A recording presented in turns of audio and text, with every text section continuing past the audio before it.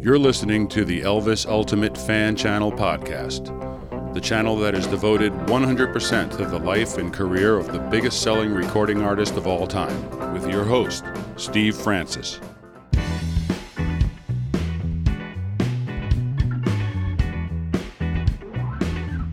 Hello and welcome to Elvis the Ultimate Fan Channel.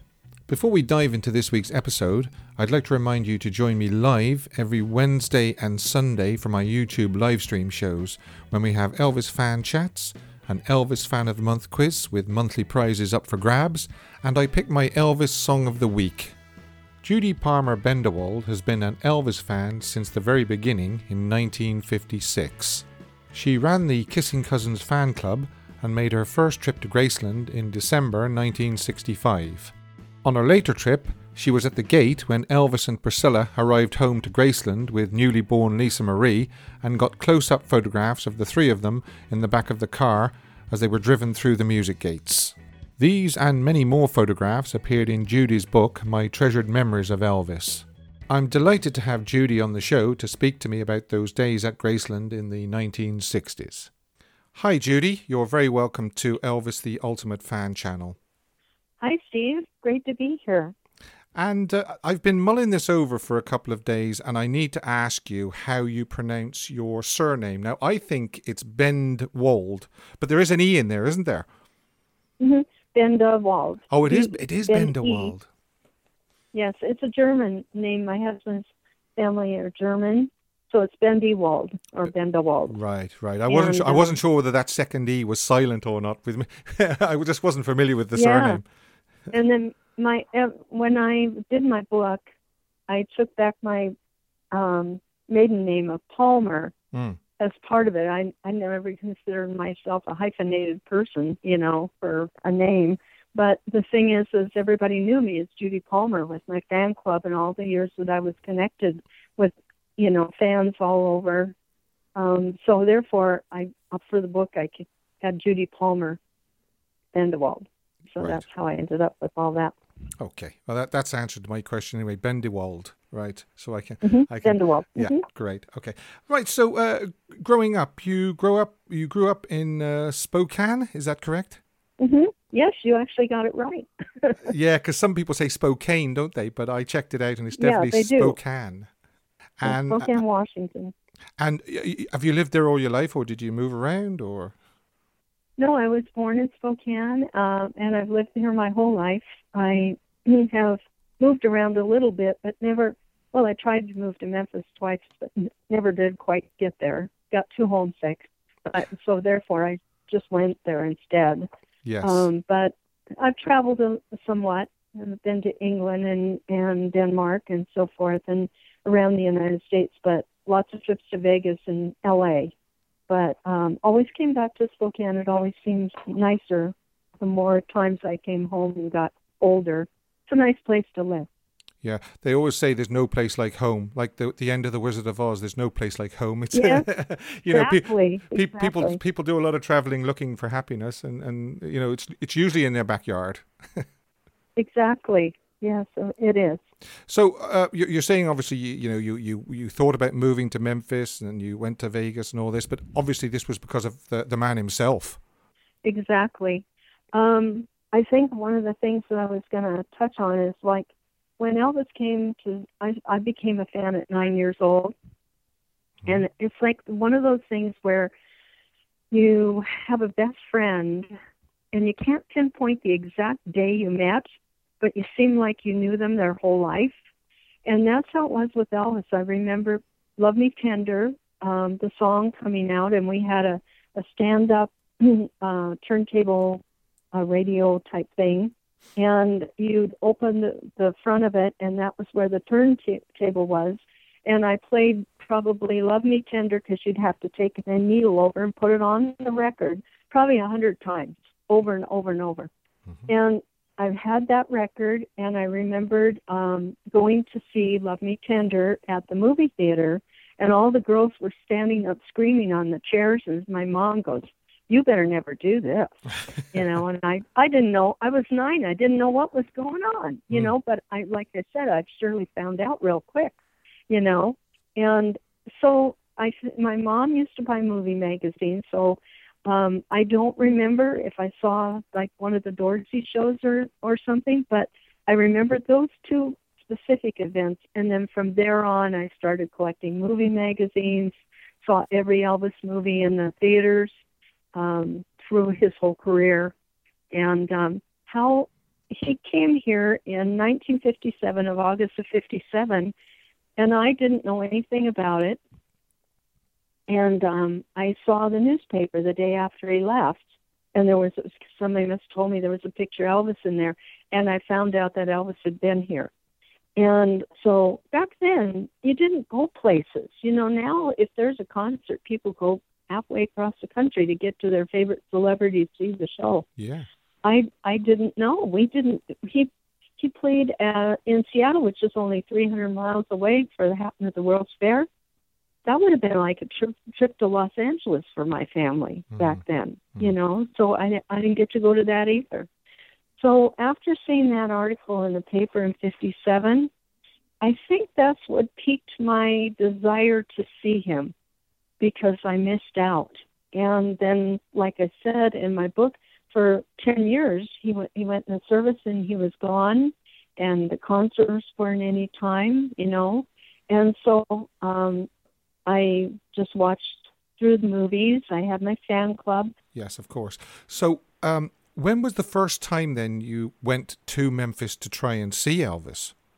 1965, and I had pen pals across the country with different Elvis fans, and we had a friend, my girlfriend and I had met 1963. We met and became, you know, she lived in Idaho, which is only 30 miles away. We became really close friends, still are. And we decided we're going to go to Memphis. So we took the Greyhound bus back to Detroit and spent a day or two at her house, and then went down to Memphis. And we only had, 2 days or so, 2 or 3 days there. We met Uncle Vester and Uncle Travis. We were staying at I think it was the Holiday Inn right down the street. Mm-hmm. Back then, it was really all wood and everything. So when we were going to leave to go back to the hotel, either Vester or Travis gave us a ride back to the hotel, because they didn't want us taking a chance being in the dark with the trees and everything down the road, which was really nice. And so this one day, Vester took us up to the house, and he let us stand in front of the door and everything, you know, at the front part there, and took pictures of us. And then later we were down at the gate, and Elvis and Priscilla came out to take pictures by the nativity scene. This is December 10th, 1965. And, you know, not many people knew a whole lot about Priscilla. There weren't many pictures out about her. So Vester said, well, I can't take you up there, but if you give me your camera, I'll go up and get a picture for you. So that was pretty amazing for us to have that picture with the two of them. And then later we saw Priscilla had taken a little brownie camera with her, and you can see it in the picture. And so the pictures that they took for themselves were on their Christmas card that year. And so that was kind of a unique experience to be involved in that, you know. It's one of those, I've had many experiences like that, being there when Lisa was born, going to the 68 special, being there in Vegas in 69, just so many key parts of Elvis's career. But I guess you know, there could be many more, but those were quite the deal for me. Anyway. Yeah, well, I've seen photographs that you've taken of Priscilla going into Graceland just before Lisa Marie was born. So that would have been sort of the 31st of January. She's driving the car into Graceland. And that was in January 31st, 68. So I went back to Memphis, and this is where we were talking about moving to Memphis, and Sandy and I decided we were going to move to Memphis, and that was in November of 68, and we saved the money, and she got a car, and we drove, and by the time we got down to Los Angeles, it was holidays, and we were lonesome, and we came back. And so then I had this money saved, and I said, well, let's go to Memphis on the Greyhound bus. So in January, we took the bus down. 3 days on that bus was really quite a deal. And we brought a pillow with us. And when we got to Memphis, we stayed 3 days at the hotel. And then I had to find a place for us to stay that would be reasonable for a month. And so I found an apartment down at Whitehaven Shopping Center. And it was like $250 included with a deposit for 1 month. No furniture, slept on the floor, had that pillow that we brought with us, and we just walked down to Graceland every day. So in '65, we did get to go to the movie theater one night and sat a few rows behind Elvis. But when we came in 1968, Priscilla, I think because it was so close to the time where she was going to deliver Lisa, they weren't going to the theater at that time. So anyway, the night before she was born, she had been at a baby shower for her, and we were inside the gate, and she pulled in, and we asked if we could take pictures, and she stopped, and she was just so sweet. And so anyway, my girlfriend Sandy had a picture of Elvis and her out of a magazine, a color picture of them, wedding picture, and asked her to sign it. So she signed it with a big Y on her last name.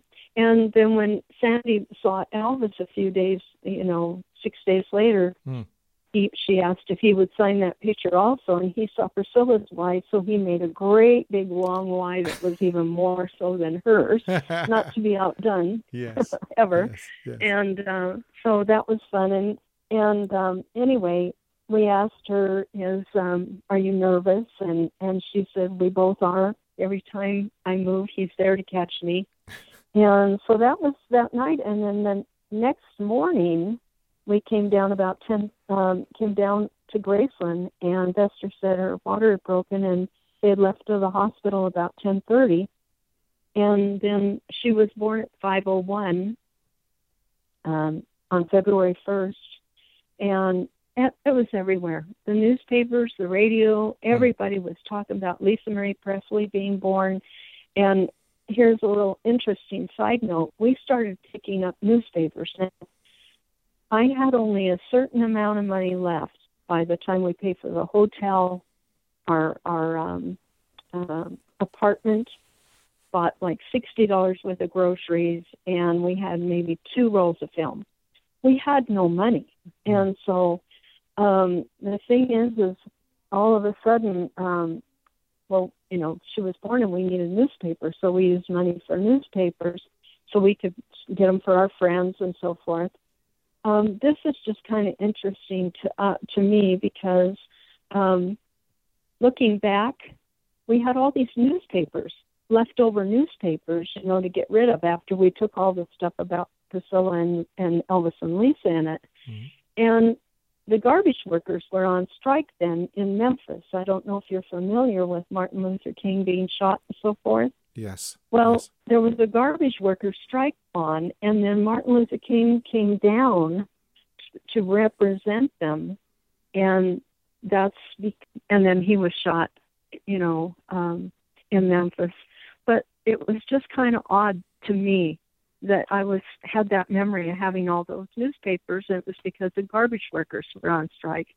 So that was just something I had thought of, and I remember that later I had heard that when Elvis was filming, I think Live a Little, Love a Little, and heard that Martin Luther King was shot. I guess he cried and said he was always true to his word. Whatever he said was true, and he said he should have been there, meaning in Memphis.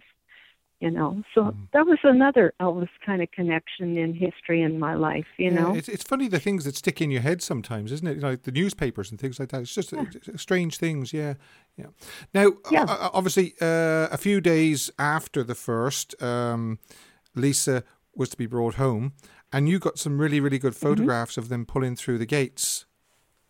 Yeah, we had, like I said, very little of anything. We had some, yellow legal paper, Uh-huh. and we made up these sheets of paper across the gate. Investor let us put them on the gate. It said, "Welcome home, Priscilla and Lisa." And then he took some up and nailed them on the trees going up, so that they could see them as they came in. So we were all inside. There was about 5 of us or so that were standing inside the gate. And Vester said, well, the people, they called and said that they were leaving the hospital, and somebody was inside the gate up on top of the stone ledge facing toward Memphis, looking for the cars to come. It was kind of like it was a big watch thing going on. And so the first car, have you been to Graceland, Steve? I have, yes. Thankfully, I have. Okay. Yeah. So you know how when you pull in, there's a car's length as you pull in the driveway. Yes. So the first car came in, and that car had Charlie and Vernon and Jerry Schilling was sitting in the back seat doing movies as the other car came in, Elvis's car. So the first car came in, and so of course Elvis's car is stuck in traffic out there. Vester shuts the gate again so that Elvis and Priscilla can see the signs. And so Elvis pulled in, his car pulled in, and as they drove by real slow, and Elvis and Priscilla pulled the blanket back, and he pointed Lisa out to us. So that was really cool that I got those pictures. Yeah, and those photographs are actually shown in your book. And I think, if I remember rightly as well, there's the photographs of the signs on the gates as well. Yes. Mm-hmm. Yeah. And then moving on just a few more days, I think you've got more photographs of Elvis riding on his horse on the 10th of February and the 16th of February. Mm-hmm. Yeah, he came out horseback riding a lot after that.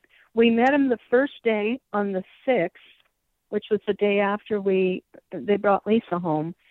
And you want to hear about that? Yes, please. And then I'll talk about the other? Yeah. Okay, so it was such a cool thing. We had actually never met Elvis yet. So here we are, we're in the guardhouse, and Vester says, well, look, if he comes out today, I won't open the gate until, once he leaves, when he comes home, I won't open the gate till you guys get across the side of the driveway, because he was driving. So he said, we'll see if we can get you to meet him today. Okay, so we're sitting there, and he's usually gone several hours, and we're all nervous and everything, and all of a sudden, like 20 minutes later, he comes home. And we're just like freaking out. We're running around the guardhouse trying to get our pens and pencils and everything together, and we're scared to death. And so he drives up and kind of has a laugh, because it's kind of a setup. So when he started to talk to us, I had 2 photo albums. I had one photo album for him, which was 12 5x7. Candids were very hard to find back then. And so I had just 12 of them in there. 2 of them were pictures of Elvis and Johnny Rivers on their motorcycles down in Los Angeles. Mm-hmm. Somebody had shot the pictures out the back of their van. So Elvis was pretty interested in those. Mm-hmm. And then I had one photo album of my own that I brought that was about 100 candid pictures of both Elvis and Priscilla I collected from fans. And so Vester said, when you see Elvis, you might show him that book too, because he'd probably really be interested to see the pictures. So as I gave him the one and then I handed him the other, he got confused because I said he thought that was one that I was giving to him too. So anyway, I said, oh, not that one. It's too expensive. I'm at priceless. And he must probably thought that was hopefully he realized what I meant to say anyway. But anyway. And so he took the book up to the house, and then right before we were going to leave to come back home, Vester went up and asked Priscilla for the book back because it was up in their bedroom. And she says, oh, I hate to part with it. It's got so many nice pictures of us in it, and of both of us. And but anyway, it was really nice that they got to enjoy that. Yes. And so, and then I asked him to sign a picture too for my fan club. And just tell me a little bit about your fan club, could you? Okay. Yeah, I started. There was a local fan club that I joined in the early '60s, and then I joined this Kiss and Cousin fan club out of Albuquerque, New Mexico. And the lady, after a year, she couldn't keep it, so she asked me to take it over. So I took over the fan club in 1966, and I had it through '72. And it's like you. It's a labor of love. I mean, and I hand wrote all the letters. It wasn't, and people didn't send stamps or anything. And I was a kid, just doing babysitting and stuff like that in order to afford to do all of this. There were no printing places other than this thing that was called Postal Instant Print. You go down there and I did the newsletters on that, and I hand wrote all the envelopes and everything. When I had the fan club, I'd always send a copy of my newsletters to Colonel Parker's office in Tennessee and at MGM Studios, and then one to Elvis's address in Los Angeles, his personal address at Graceland. And so, it's funny. I guess you don't really think that he sees those, And when I gave him my picture, and he said, is that your club? And I said, yes. And he said, that's a good one. Dumbfounded, because I didn't know that he would even know of it. I thought he was just being nice, you know. Yes. But then I talked to Becky Hartley Yancey, who was Elvis's secretary at Graceland for quite some time. And she said recently to me that she said, yes, Elvis came back to the office many times, lots of times, and he came back and he read the fan mail and the newsletters, and he would like to see what the clubs were up to, and he liked to read the things. And she said she didn't think that there's ever been a star that has ever been so devoted to his fans as Elvis was, which was really a cool thing to hear. So, Elvis just wrote to the club. He said, thank you for everything through the years. Sincerely, Elvis Presley.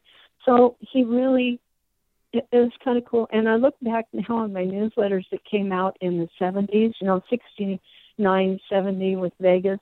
And I wrote all these, I was like, oh, he was so sexy and he did this and and then I think, oh, maybe he did read that. It probably was pretty silly. He probably thought this girl's really crazy.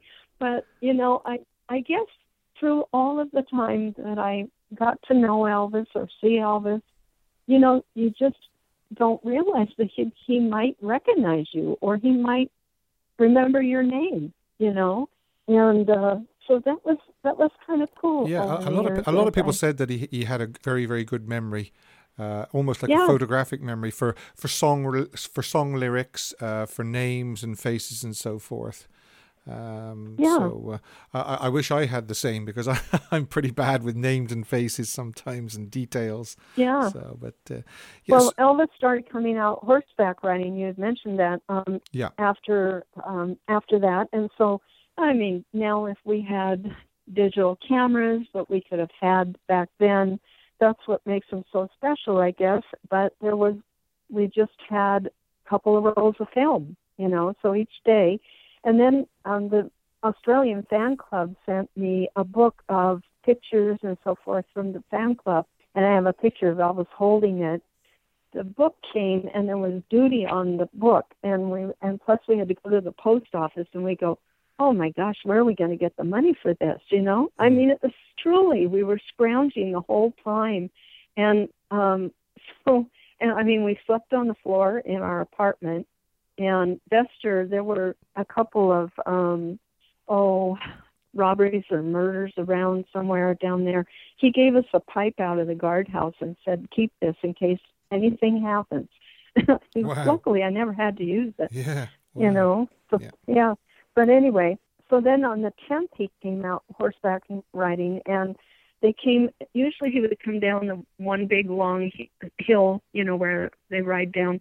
But this time he came over on the left side, and he came over and he says, all right, we're taking over this damn gate. And it was he and Jerry and Gigi. It looked like the Rough Riders coming over the hill, and I wasn't inside the gate that day because Vester was off. And so then he says he'd be right back. He had to run the horse for a while.